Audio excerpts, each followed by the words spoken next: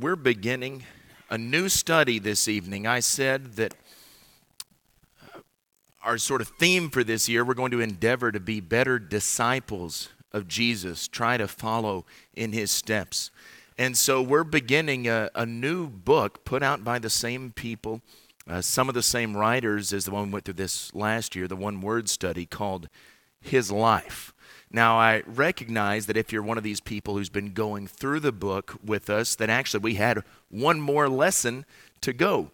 And presumably that's because they originally put it out in 2017, and maybe, I don't know, I didn't look at the calendar, but maybe there were 53 Sundays that year instead of 52. But at any rate, that last lesson was on the Holy Spirit, and I thought it was kind of poetic because we don't really like to talk about the Holy Spirit in churches of Christ anyway. So, we'll just leave that off and go past the Holy Spirit, and I see some people shaking their heads. Oh, I'm terrible. His life.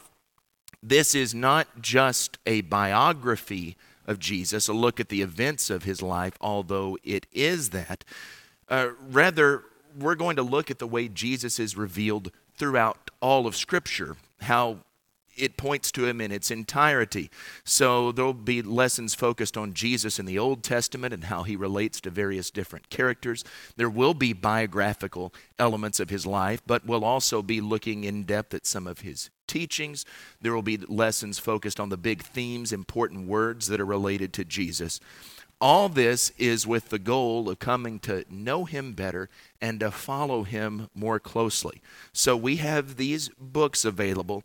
They're out there on the table by the door. Get one as you leave. But I'll say this. I know not everybody utilizes the book. And that's okay. There's no judgment here. I'm not complaining if you don't. Some people get some value out of it. I got a lot of good feedback from some who really enjoyed that last book. Some, it may not be their thing, and that's okay. But I mention all that because the previous book was subsidized by a particular congregation, so we got all of those at about $3 a copy, and we ordered 2 cases, 72. They were all taken. Obviously, we seldom have 72 people here on a Sunday night, so we have some who are not here who took them, and that's fine. That's great if they got use out of it. But the upshot of that is that these weren't subsidized, and they cost the church $9 each. So we only ordered 30 of them rather than 72, and those 30 actually cost more than those 72 did. So my point is, if you want one, great. Take it and use it. I think we'll get a lot out of this study. But if you don't feel obligated to, because we didn't order so many. And if you would like to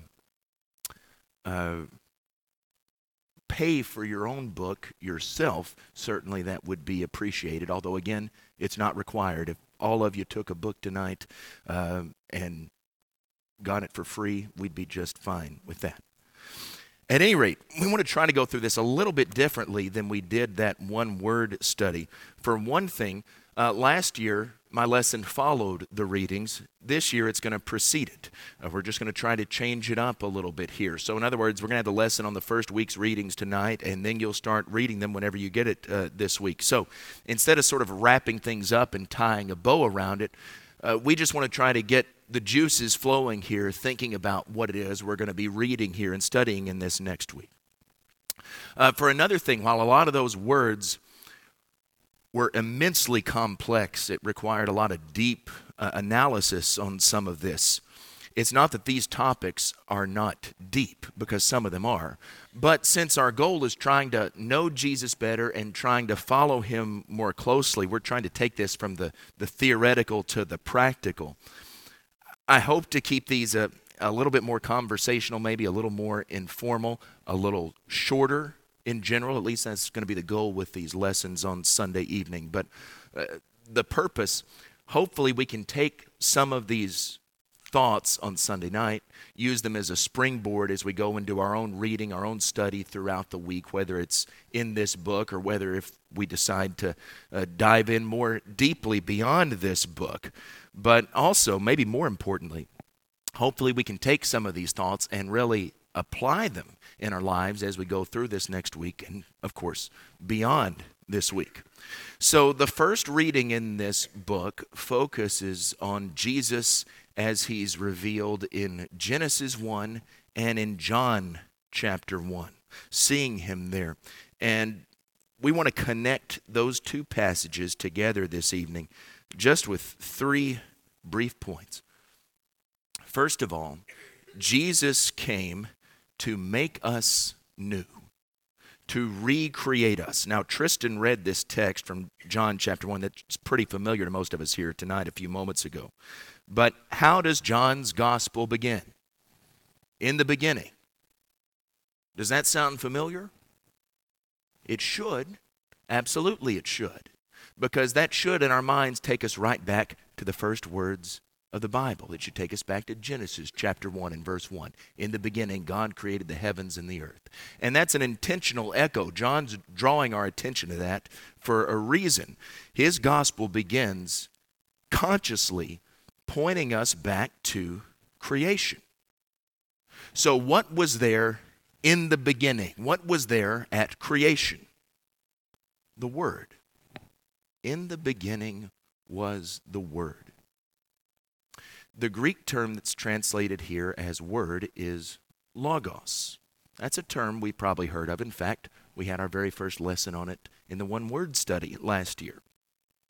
This is an extremely difficult term to translate into English because there's no one English equivalent that really does it justice. And so more often than not, you'll see word, and it's not that that's wrong, that's right, but it doesn't really convey the full significance of this term in the Greek. So in some translations, you'll see it rendered as something like logic or act or deed. All of these are trying to capture the nuance of this word. In Greek philosophy, the logos was the great organizing principle of the entire universe, of the cosmos. It's what brought it structure. It's what gave it coherence. For the Stoic philosophers, the logos was this divine spark that existed within all of human beings. Now, when we start to think of this, that's odd. We don't really, most of us think in categories like that. But I think we can understand it just a bit, even if we don't really want to go through a crash course in Greek philosophy. Someone simply has put it this way: Jesus shows us God the way our words show our invisible thoughts. Jesus shows us God the way our words show our invisible thoughts. And that's really the idea that this concept of logos is driving at. In fact, some early Christian theologians talked about it in that sense. Think about it this way. Gentlemen, do you understand what your wife is thinking? Can you just read her mind most of the time? Probably not. Parents, can you read your children's minds? Probably not. Sometimes you wonder if anything's going on in there at all. The point is, that's for the children, not for your wife. By the way, I want to be very clear. I was applying that in a very limited sense. The point is, we know someone's thoughts when they speak. We can't just automatically assume we know. We can't just read their mind. The best way to know someone's thoughts is when they reveal themselves in their words. That's the idea with referring to Jesus as the Logos, as the Word. God's thoughts, His mind, is revealed in Jesus. But what's different from Greek philosophy is that this word here, He's not an abstract principle. He is personal. In the beginning was the Word, and the Word was with God. That is, He was in fellowship with Him, and the Word was God. So Jesus was Emmanuel. Remember that term that Isaiah uses? It means God with us. It's why Jesus could say later on in John's Gospel that the Father and I are one. John chapter 10 and verse 30. It's why he could say in chapter 14, when Philip says, Lord, just show us the Father, and that suffices. That's sufficient for us. He says, Philip, have I been with you so long and you still don't know? Whoever's seen me has seen the Father. The Word is not abstract. He's personal. He is a person and a personality. He was with God in fellowship with Him, and He is God. All things were made by him or through him, and without him was not anything made that was made. So again, we go back to creation here, that same idea. It's taking us back to Genesis chapter 1. All things were made through the Word. We find that in Paul's writings also. In a few places, my favorite place is in Colossians chapter 1, verses 15 through 17, where he says, by him all things were created. He talks about that in some detail, but then he goes on to add that in him all things hold together. That is, not only is Jesus responsible for creation, but he's responsible for the fact that the world continues to exist. He upholds it by his power. So the Son was instrumental in creation. Without him, nothing was made that was made. Why does that matter? We think about the Word as it relates to creation, as it relates to Genesis chapter 1. It means that the Word is qualified to bring about a new Genesis, a new creation, a new beginning. Think about what Paul says in 2 Corinthians chapter 5 and verse 17. If anyone is in Christ, he is a new creature, or better, a new creation. The old has passed away. Behold, the new has come. If you're in Christ, you have a new beginning. You're a new creature. You have been recreated. So John is not just pointing us back to creation. By doing that, he's bringing up this concept of new creation. Back in Genesis chapter 1, we all remember, God created humanity in his own image. And he gave us a task of going out and bearing that image, reflecting that image to the rest of the world. But of course, human beings chose to reject that task, and instead we wanted to be our own gods. We wanted to make ourselves in the image we wanted to be in, to make our own choices, our own decisions, and we all know the results of that. Pain, suffering, brokenness, ultimately death. We don't even need to belabor that. We can just look around and see how broken and dismal our world is in many ways because God's good creation has been marred by sin. But the point of John chapter 1, at least in part, is that God doesn't leave us there in our brokenness. The Word has come to make all things new. If you go down to verse number 7, it says he came as a witness to bear witness about the light, that all might believe through him. He came that all might believe through him. That's the first time we read this extremely important word in John, believe. It's maybe the most important verb in the book. John never uses it as a noun. He always uses it as a verb. But if we go to the end of his gospel, we see this is the whole reason he wrote it. Jesus did a lot of the other things that aren't recorded in this book, but these are written so that you may believe that he's the Christ, the Son of God, and that by believing you may have life in his name. That's the whole point of John's gospel. That's the whole point of the Word coming into the world. And that word here, that all might believe through him, that's a present participle. That means that this is ongoing. This is continuous action. So it's not just that you believe at some point in the past and then you can sort of go on about your business on your merry way. Those who believe not only believe now, but they keep on believing. This is ongoing, constant, persevering trust in Jesus. It's like that Journey song, Don't Stop Believing. That's the idea that's here in this verse. Those who are true believers meet Jesus in baptism. That's what we find a little later in John's gospel. Chapter 3 and verse 5, they're born again of water and of the Spirit. And we find here in chapter 1 the privilege of that down in verse number 12. To all who did receive him, who believed in his name, he gave the right to become children of God. So the point is, just as the Word created the world, the Word recreates us through our faith, through our baptism. He gives us a new beginning. And it offers us this chance once again to truly be God's children the way that He intended in the beginning. Jesus, secondly, came not only to recreate us, but He came to be with us. Think again back to that Genesis account. What we find is that the Lord walked in the garden. He talked with human beings there.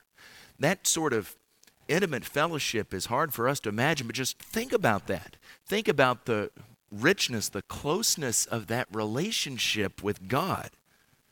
But of course, that level of intimacy was lost. That relationship was fractured when sin entered the world. And so much of the Old Testament we see even in the prophets, it's longing for a restoration of that relationship, of being in that closeness with God again. So we find this exciting statement then in John chapter 1 and verse 14. The Word became flesh and dwelt among us, and we have seen His glory. Glory is of the only Son from the Father, full of grace and truth. God came and He took on human form. He took on flesh. He walked among us. He ate with us, drank with us. He talked with us. Or as John puts it at the beginning of his first letter, 1 John chapter 1, verse 1, that which was from the beginning, there's that word again, which we have heard, which we have seen with our eyes, which we've looked upon and have touched with our hands, concerning the word of life. Similar terminology, he talks about Him as the word of life, but he says we've seen Him, we've heard Him, we've touched Him. God took on human form. Jesus came so that God could live with, could dwell with His people again. That's what the tabernacle symbolized in the Old Testament, wasn't it? The tabernacle was the place where God symbolically lived with His people.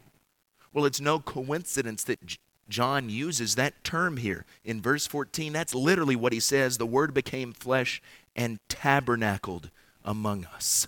That is a wonderful blessing. But it also means that our lives are now sacred space because through the Spirit, Jesus lives in us. He dwells within us. Our bodies are places where the Spirit of God lives, just the way that He dwelt in the tabernacle, just the way, in a sense, that He dwelt in Jesus. Third and finally, Jesus came to give us purpose. He came to give us a new mission. Or maybe when we connect this again back to Genesis chapter 1, the better way to think about this is a renewed mission. We've already mentioned back in Genesis chapter 1, God created human beings in His image. That is to reflect Him, to reflect His purposes, to reflect His wise and benevolent rule into creation. And then He gives them a charge.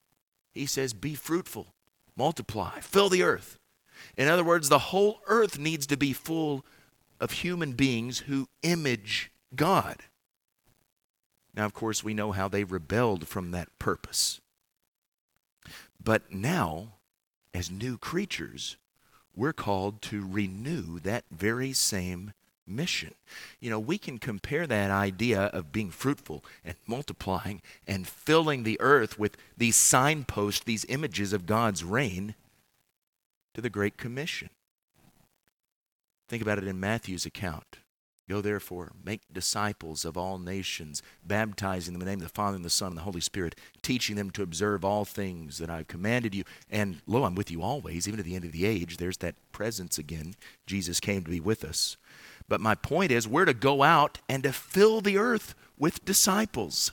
Much like that command to Adam and Eve to be fruitful and multiply, fill the earth with those who image God. Well, we're called to be new creatures. We're called to image God, and Jesus revealed what God is like to us in human form. And then we're called to go out and to make more people just like us, who image Him in just that same way.